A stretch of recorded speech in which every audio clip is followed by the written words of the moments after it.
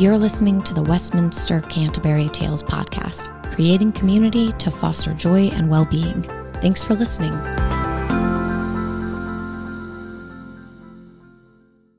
Hello, my name is Amy Shire, and welcome to the Westminster-Canterbury Tales podcast. In this edition of Tell Me a Story, I have the privilege of speaking with Westminster-Canterbury resident Michael Pawlukiewicz. Welcome, Michael. Thank you. First of all, did I pronounce your name correctly? Absolutely. Great job. Thank you. And Pawlukiewicz, what nationality is that? Oh, my parents are both Polish. And interesting, just a small diversion. Both of my parents were born in the United States, but taken back to Poland as children, and they grew up in Poland and came back in the period between the two wars. I met here, and here I am. Which leads me sort of to my next question is, when and where were you born? I was born in Brooklyn, New York, a native New Yorker, grew up in New York City, riding the subways, going to Brooklyn Technical High School, and I loved it. I still love New York. And tell me a little bit about your family and a little bit more about where you grew up. I was born in Brooklyn and moved to Queens, when I was a child. And I grew up in a place that was Irish, but my community, my family community was Polish. So when we had family gatherings, it was all very Polish. We would have Polish weddings, and we'd have baptisms and all kinds of interesting things. On the other hand, in the neighborhood, all my friends were Irish. We would have an annual football game among the kids. It was the Irish International game. And the Irish kids would have to play all the other kids. So that's growing up in New York. It was great, and I loved it. Let's talk a little bit about school. What kind of student were you? And when you were in school, besides your studies, what were you interested in? Did you have any extracurriculars? Right, I went to Brooklyn Tech, which was a engineering high school. It's a magnet school. It's a very, very, very, I want to say prestigious, but I didn't add to the prestige while I was there. Graduated 986 out of 1,010, and I had to take. In Brooklyn Tech, you take every course. You don't have like free time, and I had to take every course twice because I failed them all. I had an issue of, I guess I didn't believe in myself. I was a lazy kid, didn't do my homework, and, that's what happens when you end up at the bottom of your class. But that was all to change.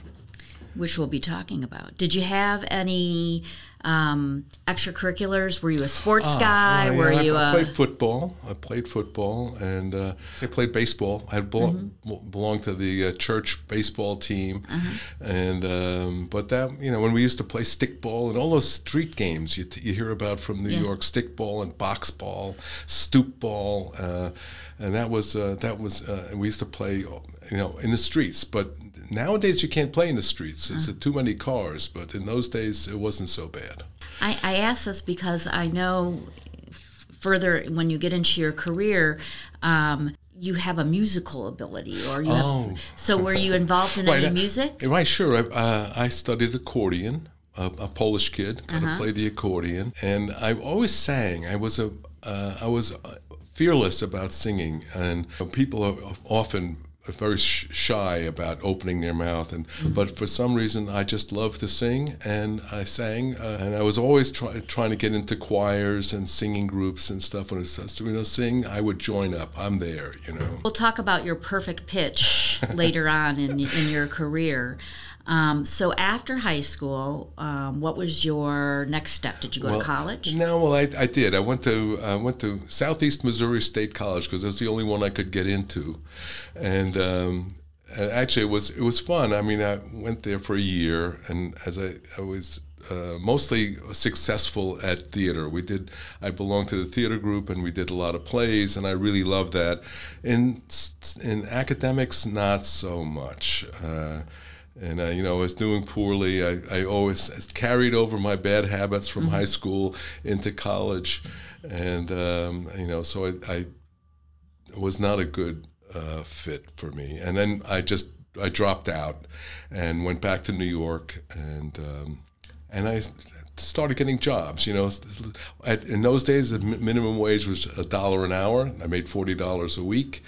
Mostly, I worked in banks. I don't know why. I became an IBM trainee and worked on the IBM machines with the punch cards and all that stuff. And I ended up in a job. Actually, I was doing pretty well. I became like a leading bookkeeper in the bank I was working in. But the place got kind of toxic, and I felt like I had to leave. I dreaded going back out on the street looking for a job and with a draft rating A1. People are always hesitant to sign you up. Now, this is before the Vietnam War. I mean, the war was, they had advisors in there, but it wasn't like the real war hadn't started yet. And I dreaded going around trying to convince people that they should hire me, and I also dreaded probably going back to minimum wage and trying to prove my way back up to where I was. So I was riding the subway, and I was thinking about joining the Navy because I longed to go to sea. I remember in New York Harbor, you'd see the ships, and I'd always be captivated by the ships tied up at the docks and steaming through the harbor. And I said, I want to go to sea. But I thought, you need a Navy, you sit there and polish guns and wait for war. Or train. And I said, I want to do something more than that. And then I looked up and I saw a poster with a big icebreaker on it. It says U.S. Coast Guard. And I did a little research. I found out the Coast Guard does all this work like search and rescue and lots of other weather patrols. Maybe we can talk about that a little bit later. But when wartime came, the Coast Guard would be subsumed into the Navy. And I said, that's perfect. I mean, I'll have a real thing to do while I'm, a young man and no war. And if a war comes, I'll be in the Navy where I want to be. And so I went to see my recruiter, and they picked me. But the thing was, I told them, see, the Coast Guard has a little higher standard. I won't say why they picked me, because you have to pass a test, and it's the toughest test of all the, intelligence tests that they give you in the services. So the Coast Guard's the hardest service to pass that test. So I passed that test. And then I talked to the recruiter. I said, the Coast Guard is famous for having little boats around the coast and helping people with their boating issues and stuff. I don't want to do that. I want to go to sea. How can I go to sea? He says, well, you get a rating that goes to sea, a sea rating, like sonarman. I said, okay, I want to be a sonarman because I want to go to sea. Sonarmen don't work on little boats in the harbor. You have to go on a ship that has anti-submarine warfare. See, so okay, I said I'll do. I'm going to sign up, and I want to be a sonarman. So you go to boot camp, and then they'll, you take a test, and they'll figure out if you're good enough. And so. I did. I went to boot camp, and boot camp was good. It got me in shape. Where was boot camp? In Cape May, New Jersey. Okay. It was in winter. It was very cold. I remember one night the harbor froze over. It was really cold, but at came time they say, okay, it's time for the sonar test. Anybody who wants to take the sonar test, come on and join in. So I went. There were 100 young men that took the sonar test, and it's just like I got the headphone on now. Just you put on the headphone, and it's you listen to things, and they say tell them how the pitch changes. Does the pitch go up? Does the pitch go down? And you have to just fill in the blanks, up, down, same. And I did that, and out of 100 guys, 3 of us passed this test. And it turns out that musical ability has a lot to do with pitch memory, and because the sonarman in sonar, the sonar pings, and you hear that the sound of the echo, or not the echo, but the sound going out. I don't want to make the sonar sound, but it goes out, and when it bounces back off the submarine or whatever the target is, if the target's moving towards you, just like there's the Doppler effect, and it squeezes all those sound things together, so when it reaches you, it's got a higher pitch. If it's moving away from you, it stretches those sound waves out, and it makes a lower pitch. So you can tell by listening whether the submarine is coming or going, or if it's just what they call a beam aspect, so that it's just that pitch is just staying the same. And that's the whole idea of the pitch memory and ability to distinguish pitches is what made me, and I loved being a sonarman, although I did very little of that. I was mostly doing radar work, which is a lot of fun too. We worked with the Weather Bureau, and maybe we want to talk about that separately. I don't know. What kind of training did they give you as far as being a sonarman? Right. Well, I went to Key West, Florida for about 4 months of training. And how old are you at this point? It's interesting. On my way to Key West, I turned 21. I remember going into a bar. We stopped. Me and my friend who were going to school. We stopped in Orlando. I mean, back in those days, I don't know why we stopped in Orlando, but I guess it was the way that travel worked in the 1960s. And no Disney World there at that point. No Disney World, right? And we stopped in Orlando, and we were in a motel, and I said, I'm going to get some beers, So I went. There was a tavern right around the corner. I went to this tavern, and I ordered a 6-pack. And the guy said, "Let me see your ID." So I whip out my ID and I hand it to him, and he's looking at it, and he's looking at it. And I said, "I'm going to turn 21 in 4 hours." And he said, "Okay, I'll give you the 6-pack." Happy birthday. And so that was my, I turned 21. But anyway, so and Key West, it was. I have so many Key West stories. I don't know where to go with this, but we did very well in school there. I did. I mean, we studied electronics, and we did a lot of simulations, in being sitting in a dark room with this machine that's like being on a ship but isn't, and it's a sonar machine, and you got this target on the machine, and you have to chase it, and do the whole attack thing. I mean, I don't do it. I just give the bearings and ranges to the target, and the other guys who do the shooting do that.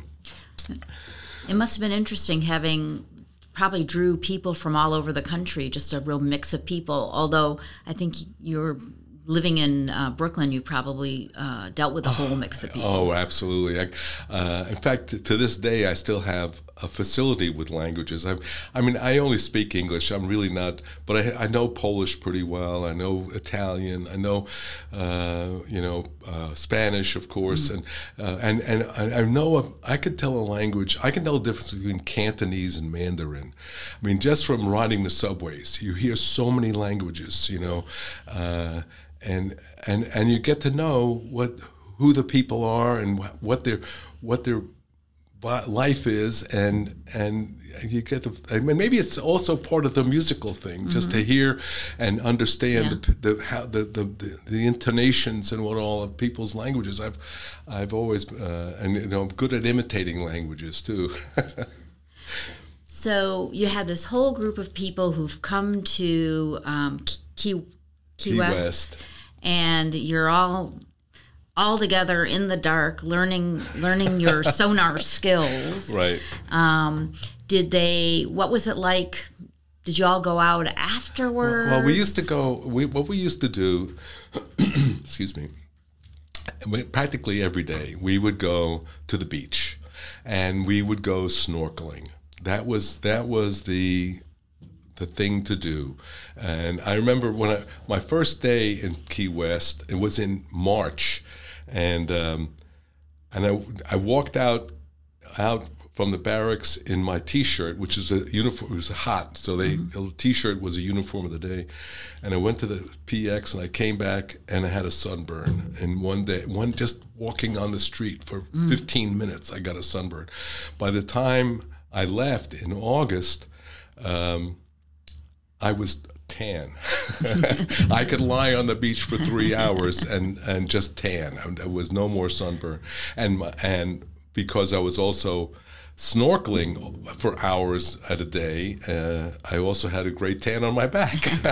So how long were you down in Key West for training? Well, so from March until August. What's that, about 4 months? 3 or 4 months, something like that. And then where did they send you after that? This is where the Coast Guard begins to change my life, because I was really excited about being in the Coast Guard and being a sonarman and eventually going to sea. And I was very motivated about all that, and I wanted to succeed. So I found out in sonar school that I was smart. I could learn all this stuff. Where in high school I didn't succeed, and I never got positive feedback from the system, so to speak. But here, I was working hard and I was succeeding, and I ended up graduating with distinction. And what happened then was we got, at the end of when we graduated, we had to get our duty assignments. And I got first pick because, the guy at the top in the class gets to pick the first. Of all the duty assignments, I could pick any one I wanted. And then he went down through the class, and the poor guy at the bottom get whatever's left over. And so I picked Hawaii. I said, why not go to Hawaii, And so I was sent to the Coast Guard cutter Chautauqua in Honolulu, Hawaii. And the Chautauqua was what's called a weather cutter. And in those days, the Coast Guard, there were no weather satellites. So the Coast Guard used to be what today are the weather satellites. And we were out there, we were in the Coast Guard, but our place to go was the middle of the ocean, as far away from the coast as you could get. And we would go to Ocean Station, which in the Pacific, we would go to Ocean Station Victor, which was halfway between Midway Island, which was the end of the Hawaiian archipelago, and Japan, halfway across, so that not only were you in the middle of the ocean, but we could also monitor air traffic across the Pacific. We were part of the distant early warning system. An ocean station is just a place in the ocean. It's a place in the ocean. There's no island. There's nothing. Just a grid, an imaginary grid, and you navigate to that point. And how big was the ship that you were on? This ship was a 255-foot cutter, kind of like a destroyer escort, maybe a little smaller than that. We had 130 men on the ship. Nowadays, they also have women, but in those days, it was all men. And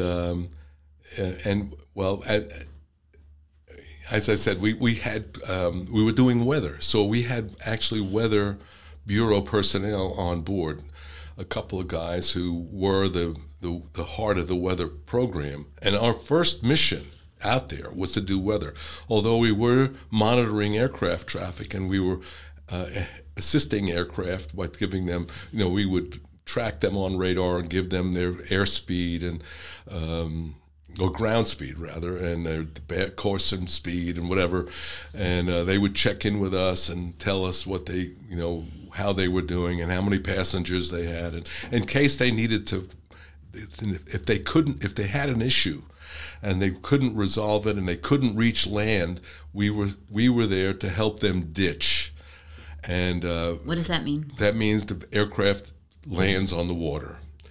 And just like the guy, remember, what's his name? The movie, they made the movie of the pilot who took off from LaGuardia Airport and Sully, that's right, and ditched in the East River.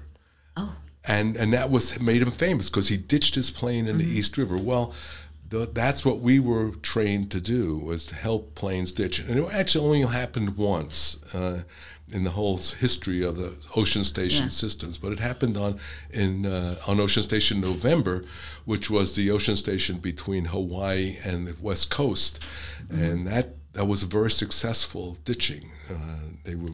Everybody was safe, and it worked out very well. So we like to think that we were there for also that good Coast Guard helping people on the water, right? Good Coast Guard reason. I'm still stuck on the fact that I'm so used to having weather satellites telling us everything, and we used to send up balloons. We had 4 balloons a day. Two of them had transmitters that would transmit, weather.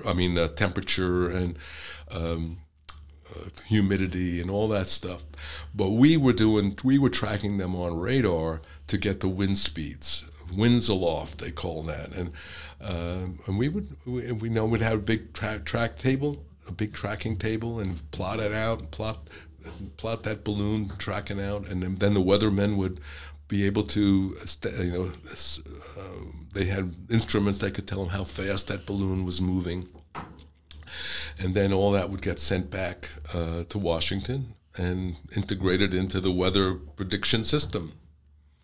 Did you ever have to deal with really bad weather when you were out on the seas? Yeah, absolutely. I have here's a sea story. It's a short one.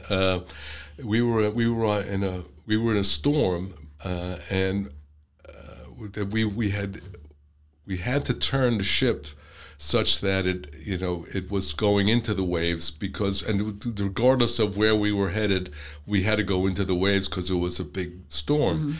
Mm-hmm. And but it was the wind. The wind actually was on the what we call the starboard side. I was on my ship. My compartment that I was working in was on the port side. So the wind, that's the leeward side. Mm-hmm. So the wind would blow on the windward side, and on the leeward side you didn't have the wind. So we had the door open, and I was looking out the door, and I was on the bridge deck, which is about 30 feet above the water, and I'm looking out at the sea, and I see this wave climb above the horizon.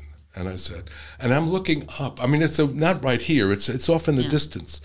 And I'm looking up and said, that wave is higher than I am right now, and I'm 30 feet above the water, Mm-hmm. And I'm looking at the wave, and the wave comes, and all of a sudden the ship starts to roll. And I'm standing there, and all of a sudden the deck is in my hands, and I'm on my knees, and the ship is rolling, and right now I've got goosebumps remembering this. Please stop, please stop. And then it hits a point where you hear stuff breaking loose, crash, bam. Everything is secured, but only to a certain point. Right. And all, plates and dishes and pencils and things are flying everywhere. And it stopped. Thank God it stopped, and then it rolls back the other way. And that was scary. But that's a short one, a short sea story. Was that like in a hurricane or just regular? No, it was just this rough weather at sea. Mm-hmm. That's all. It wasn't a hurricane or anything like that. No, we wouldn't have had the doors open in a hurricane. No. Did you ever get used to the rough weather, or was it absolutely. always But you talk about seasickness. In terms of like nausea and stuff, I had that the first time out, mm-hmm. and which is you kind of have to go through that. But you would still get sick in the sense that you couldn't do anything. There were times it was so rough, all you could do was go on watch and come off watch and get in bed and just lie in bed and hug the mattress. And and it would come around with sandwiches. And that was dinner. That's all they wouldn't expect you to show up in the mess deck and put out a tray to get food. No way, that's not going to happen. Here's a sandwich, and you get banged up like that too. So, and it's kind of being sick. I always thought it as that's also being seasick, but another way. So, how long were you out at sea with your duty out of the Hawaii? Sure. Well, we would leave Honolulu, and we'd spend about a week. We'd go out to Midway to refuel, and it'd take us about 3 or 4 days to get out to Ocean Station Victor, and we'd relieve the ship that was there. And the system was, we'd relieve that ship, and then that ship would go into Japan. Mm-hmm. And they would have time off, rest and recreation, R&R is what they called it. And then they would come back and relieve us, and we would go into Japan, and we would have our R&R and. So how long were you out at sea? We were about 4 weeks at a time. So it was like maybe 5 or 6 weeks. That was the whole cruise. You would go out, stay on station, and then go into Japan, then come back out, stay on station, go back to Honolulu. So it was like every 6 months you would do one of these, and it was the whole thing took a couple of months. So spent a lot of time out there on the water, which I loved it. So you did the weather stations. You helped the Air Force, or just all planes? All planes. Well, most of them were commercial. Clipper 1, and Clipper 1 was going one direction. That's Pan Am was Clippers, and Clipper 1 was a trip. I think it went from west to east, and then Clipper 2 would be the one coming back the other way. And you would have Air Force and others, Navy, a lot of Navy aircraft, but mostly commercial. And and once in a while, because we were distant early warning, sometimes we had a beacon that was on our ship, a radio beacon, so they could always hear us and know where we were, and know by the bearing and distance from what grid we were on our station.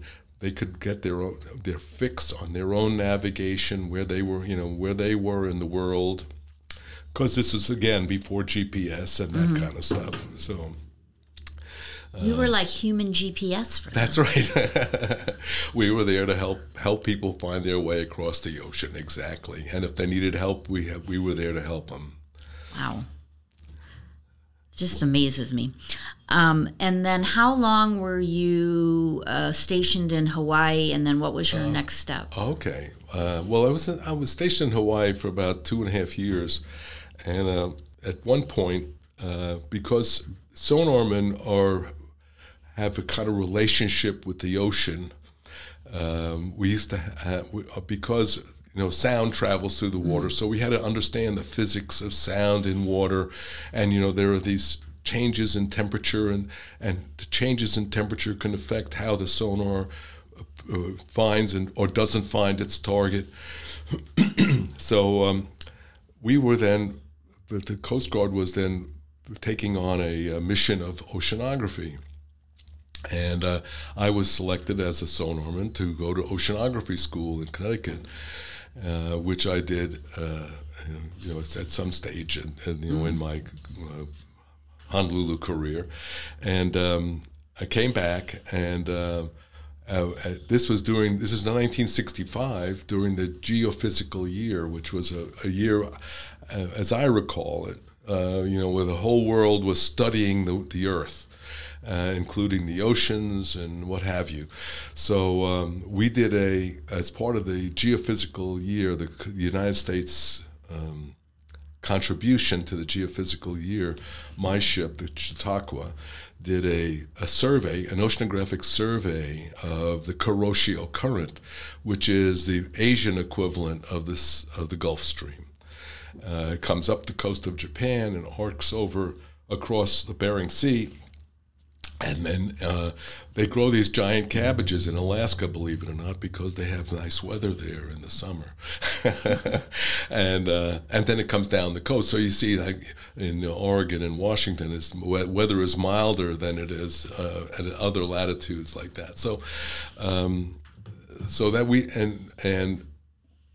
we had to do what we called Nansen casts, where you would go down and collect water samples at great depth. We had huge cables that would take these sample bottles down, and we also did plankton tows, collecting organisms from the ocean, fish and plankton and what have you. And an interesting, makes me think of a little interesting thing. My wife, after I got married after I got out of the Coast Guard, and we lived in Washington, D.C. For a long time. But my wife, when we first moved there, she got a job at the Smithsonian working in their oceanographic area, doing she was also a biology person. She had gotten her degree in biology, so she was a biological technician, and they had all these samples from all kinds of different cruises and whatever, and she was up looking through samples, and she found my samples from when I collected plankton toes and what all in the Pacific in the geophysical years. It was like destiny. She came home and says, "I found your stuff." You were meant to be married. So you were doing all of this while you were based in Connecticut? No. I did this Connecticut school, and then I went back to the ship in Honolulu. Okay. I think I even said that. So okay.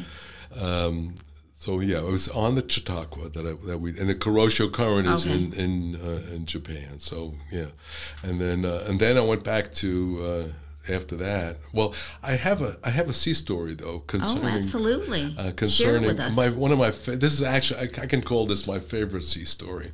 I have one that's more exciting, but this one is a wonderful story, and it's short too. So one day I was on watch, a radar watch.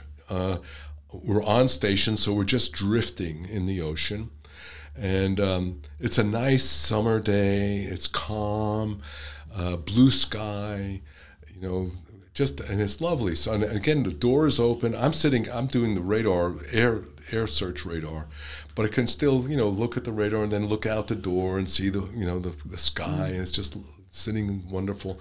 And I looked over, and then that the surface radar was just behind me, and I looked over at the surface radar and I saw what looked like a squall line on the radar, and I said, "What is that?" And so I got up and I went and I looked out the door and to where the squall line was supposed to be, and there was really nothing there. I could see some white water, and I'm watching, and all of a sudden up close I can see fins coming out of the water and porpoises jumping out of the water, and I got out of I left the radar shack, and I got out on the deck, and I'm looking around, and all around, as far as I can see, are porpoises. Thousands of porpoises. Again, I got the goosebumps just now. Think about it. And nobody else noticed. I'm standing up there as a lookout on the top, and there's this officer of the deck in the bridge, and I said, "Hey guys, anybody want to take a look at this?" And it was so exciting, and we got the ship underway. I turned on the sonar, actually not the sonar, but what we call the underwater telephone, which is a sonar apparatus. You can talk through the water to another ship. And I turned on this telephone, and you could hear the porpoises chirping through the transponder for the underwater telephone. And we started chirping back, and we had a great time. And it was a wonderful experience. And now I've learned they call that a megapod of porpoises. And why were they in the middle of the ocean?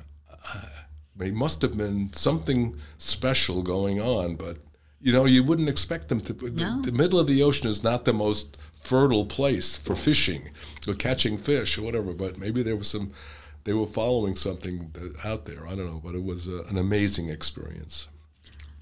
Wow! And what was you had one other sea story you were saying? Oh, right. Well, that was the other one is kind of more exciting, I guess. This is the porpoise one is beautiful, but this one, after I served on the Chautauqua, I was transferred back to New York because I was recruited in New York, and I wasn't planning to re-enlist. So they sent me back to New York for my final duty station, so they wouldn't have to pay my airfare to get me home. And so I was stationed then on the Coast Guard cutter Spencer out of New York City and Staten Island, and the Spencer was a 311-foot Coast Guard cutter, a little bigger than 255. They're more like a destroyer escort, maybe that size. But anyway, we were on duty we were on duty. My ship was on duty for search and rescue or whatever was necessary over the 4th of July weekend. Now, what happened in New York Harbor was, this is in 1966.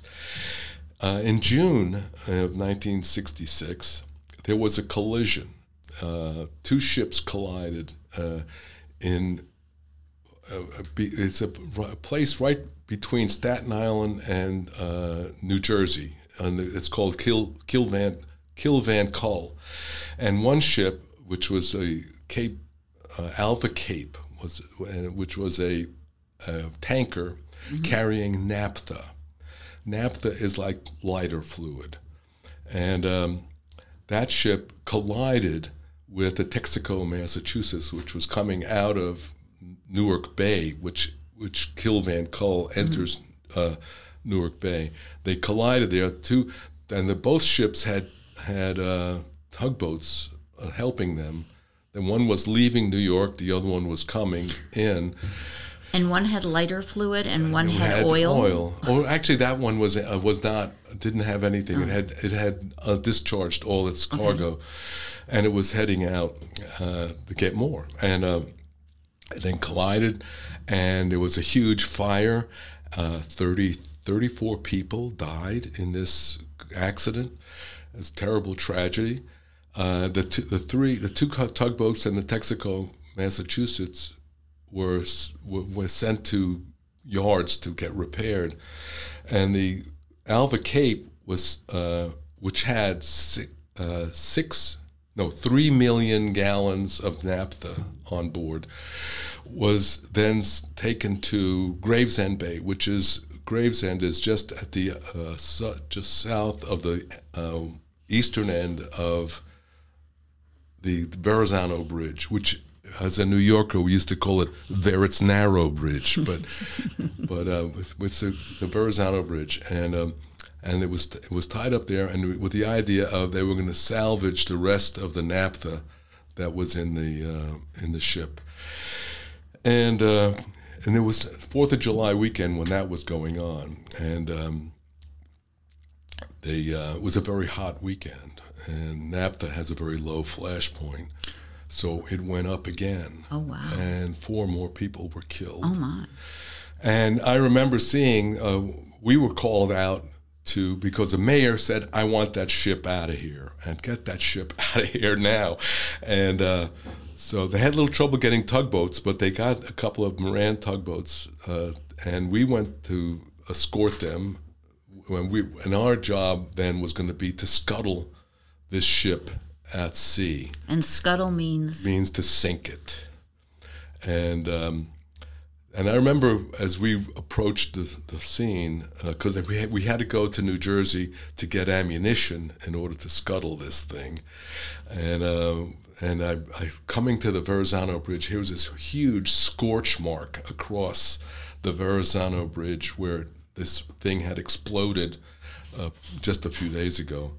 And so the 2 tugs and the Coast Guard cutter Spencer took this ship out 150 miles offshore, and we were charged with sinking it. And they gave us anti-aircraft ammunition, which is a funny kind of a thing, because if you have surface ammunition, I think they probably only had, we had a 5-inch gun, and anti-aircraft ammunition penetrates and then explodes. Surface ammunition explodes on contact. So if you have surface ammunition, it hits the ship and blows a big hole in it, and then the ship will sink. Well, in this case, we're shooting anti-aircraft ammunition, making tiny pinholes in the side of the ship, and the stuff is exploding inside, and this naphtha is going crazy, burning, huge explosions going off, but there's just little tiny holes in the hull, and they used up all the ammunition, and we're all standing there saying, oh my goodness, is it? And the New York News has got a helicopter. What happens if it doesn't sink? But praise God, it went down, and it was kind of exciting. I mean, I turned the sonar on because it kind of, how ships will do that. They just fold in half and go down. And so I turned the sonar on, and I was pinging off this, this wreckage as it was sinking. And this reminds me, though, of this Coast Guard cutter was old. I mean, it was built in the 30s. So here it is, 1966. It's probably like 35 years old. And it had been through the war, so it had Navy paint and Coast Guard paint and many layers of paint. And while they were shooting the guns, I was in what they call the Combat Information Center, where all the radar and sonar and tracking. The guns go off, and then the paint starts to fall off. All the wires and stuff in the ceiling, all this stuff is coming down. You got to brush yourself off every time a gun goes off. But that was kind of part of the humor of the thing. Mm-hmm. But then, finally the ship went down, and that was quite dramatic too. Of course, and these explosions going off. Which you have that sense of, it's off in the distance, so you see the thing explode, and then whoomp, it hits you later. And but then after it was gone, we had to go and patrol the area to make sure there weren't any hazards of to navigation left adrift. Mm-hmm. And so we're cruising through this area where the ship had sank. And by that time now they had secured all the special detail that you had to have for this this business of scuttling. And I had left the Combat Information Center. I was down on deck in the stern portion, and they call it the fantail. And you kind of hang out. Guys hang out on the fantail and chew the fat. Mm-hmm. And I'm looking at the wake of the ship as it's passing through this water, and the wake is in flames. It's like we're the devil's ship, and the flames are coming out. And I don't know, maybe some scientist can explain to me how this naphtha catches fire after it's been in the water and the ship's propeller goes through it and feeds it oxygen. I'm sure there's some, but it was just astonishing to see the flames floating on the wake out there. And only in our wake. It wasn't like there was fire everywhere, mm-hmm. just only in our wake. So that's my exciting sea story. So after, so how long were you based in Connecticcut for? Well, not just in New York for? In New York. Well, for about a year, just about a year. Of course, we also did ocean stations in the Atlantic. By the way, I did 2 ocean stations in the Atlantic, but there were more of them, because there's a lot more of traffic.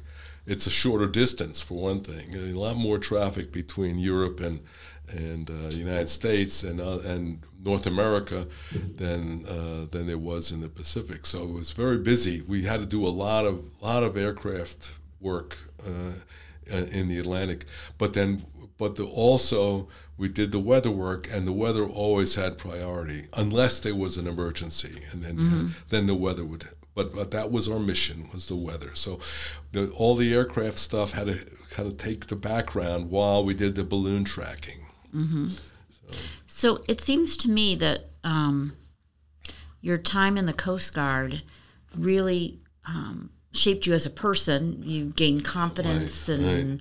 And you realized just who you were and how smart you were, and it seems and that I could succeed, and that you could succeed. Exactly. Did it also? It seems like it also shaped the trajectory of sort of your next career, right, and well, I went to college. Then I went to college.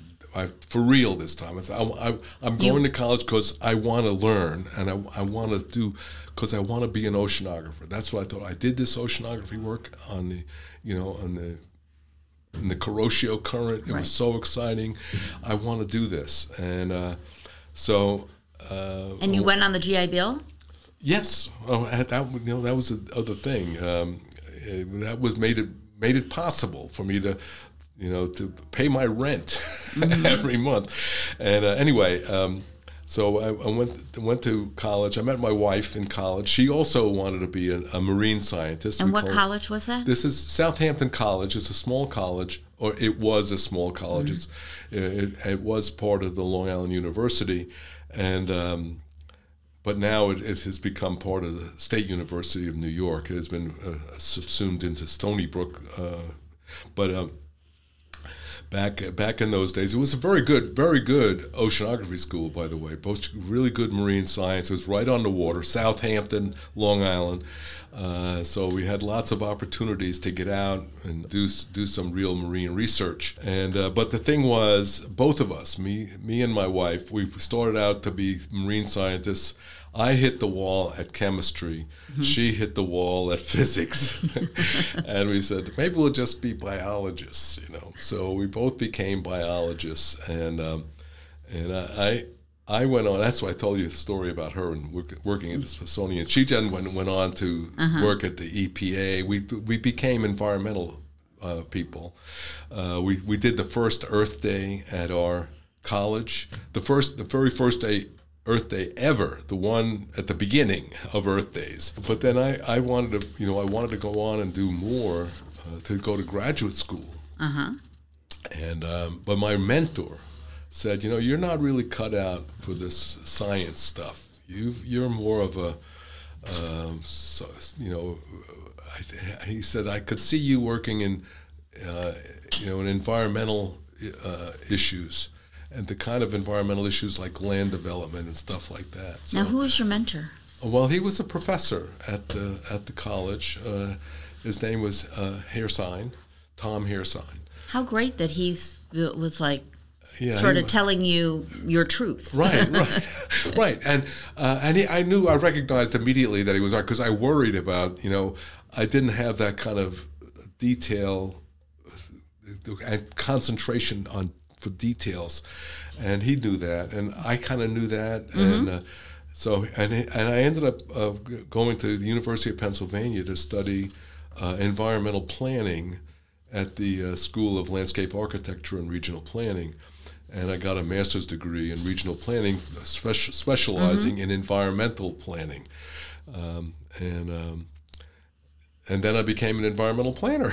And I worked in local government and in regional government for many years, until I finally, at the end of my career, I worked at kind of a think tank in Washington, D.C. That specializes in urban land development issues, and I was the environmental director at the think tank, and so I mean, it was not always a smooth sailing through my career, but every time I hit a rocky spot, I ended up in a better place. So my trajectory was always upwards.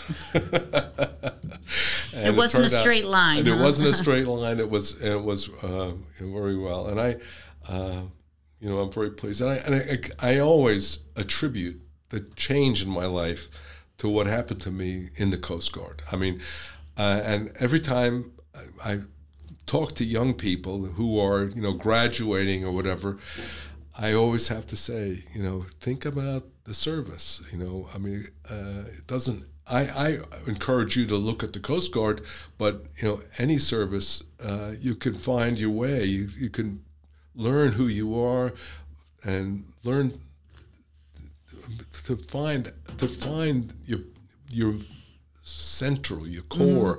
It's wonderful, and really has, as I said, it changed my mind, my life, and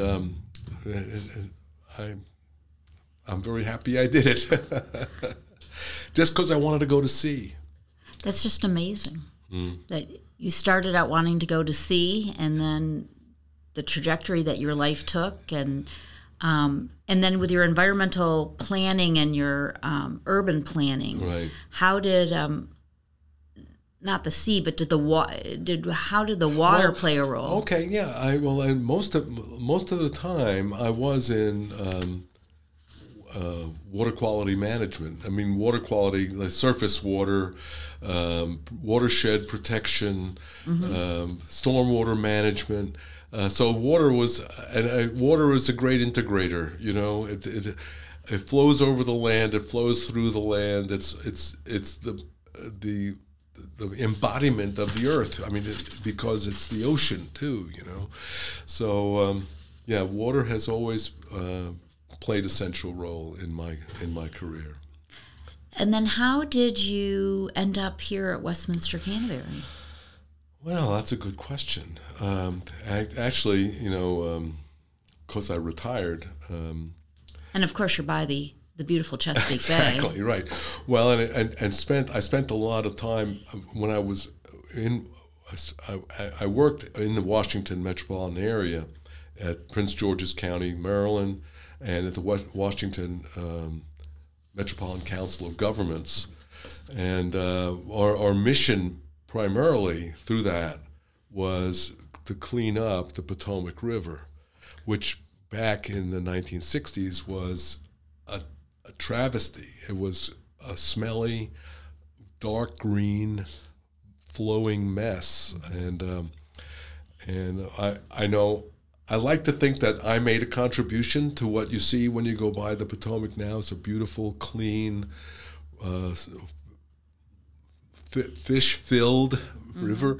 I mean, I think about back in the day there was just algae, great clumps of algae growing in the Potomac, and now they have fish guides that will take you around Washington D.C. to fish for bass, smallmouth bass, largemouth bass, striped bass. So it's been a dramatic change, so I'm connected to the Chesapeake Bay that way.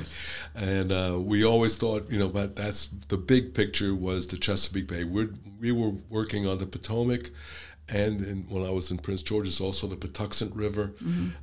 But it always focused on the Bay. And but what happened when we started looking around, my wife and I looking, because we knew that we're going to have to find our way through our later years together. There's nobody who's going to take care of us. We're going to have to take care of ourselves. And so we looked around at various retirement communities, and we searched around, and there were a lot of places we liked, but when we came here, we just said, this is it. Look at here's the beach, here's the Chesapeake Bay, here are these urban amenities, because we had lived, after we retired, we lived on the Northern Neck for a while, which was lovely. It's a beautiful rural place, and we loved wildlife. We always have been bird watchers, and we had, in the 7 years we lived there, we had 99 species of birds that we saw from our house, So, but after a while, you need. I'm from New York, and she was from Long Island, Virginia Beach. Just offered all these beautiful amenities, and the beach and the ocean right nearby, and the bay right at our feet. It was a perfect match. Yeah, a no-brainer. So let me ask you this as sort of our final question. How have your history with the water and with environmental science and Earth Day, how have you applied that here at Westminster-Canterbury? Well, actually, it's been my wife who's done that mostly. I had a different. When I came here, I had something else, which I'll mention to you too. But my wife has been the one who has worked on landscape in the community, and I call her a celebrity because everybody's always stopping her to tell her what a beautiful job she's done with the landscaping, and we've also been concerned about. We can see the runoff going into the bay, and we've talked to folks about how to improve our how we affect the bay, the runoff from our property, and we used to see places where right nearby where you could see water, runoff from the roads and all, and so we've worked. I say we, and Janet deserves most of the credit. Like we have special areas around the property that we can call rain gardens, because water is attracted to these places. Before it drains into the bay, it has to be filtered by these plants, and and not only filters the water, but provides beauty for the community. So that's a lovely thing. On the other hand, I came here, and I thought to myself, I'm not going to do anything for a year. I'm just going to sit around and watch and wait to see what I'm going to want to do. But what happened when I got here was I found myself thrown into a whole bunch of friends, which had never happened to me before. I've always had struggled to get to be friendly with people, not to be friendly, but to find friends that will last as friends, to find a community of people and often that has centered around church. But but church is a place that comes and goes. You're there sometimes, and then you're back home. And at home, it's hard to find people. The neighbors aren't always the people that you want to be friends with, And so I came here, and after struggling, especially after 7 years on the Northern Neck, where we ended up with like two couples that we were good friends with after 7 years, I came here, and I was astonished at how quickly I became part of a social network, and and immediately found a whole bunch of friends and people I could be comfortable with and see often.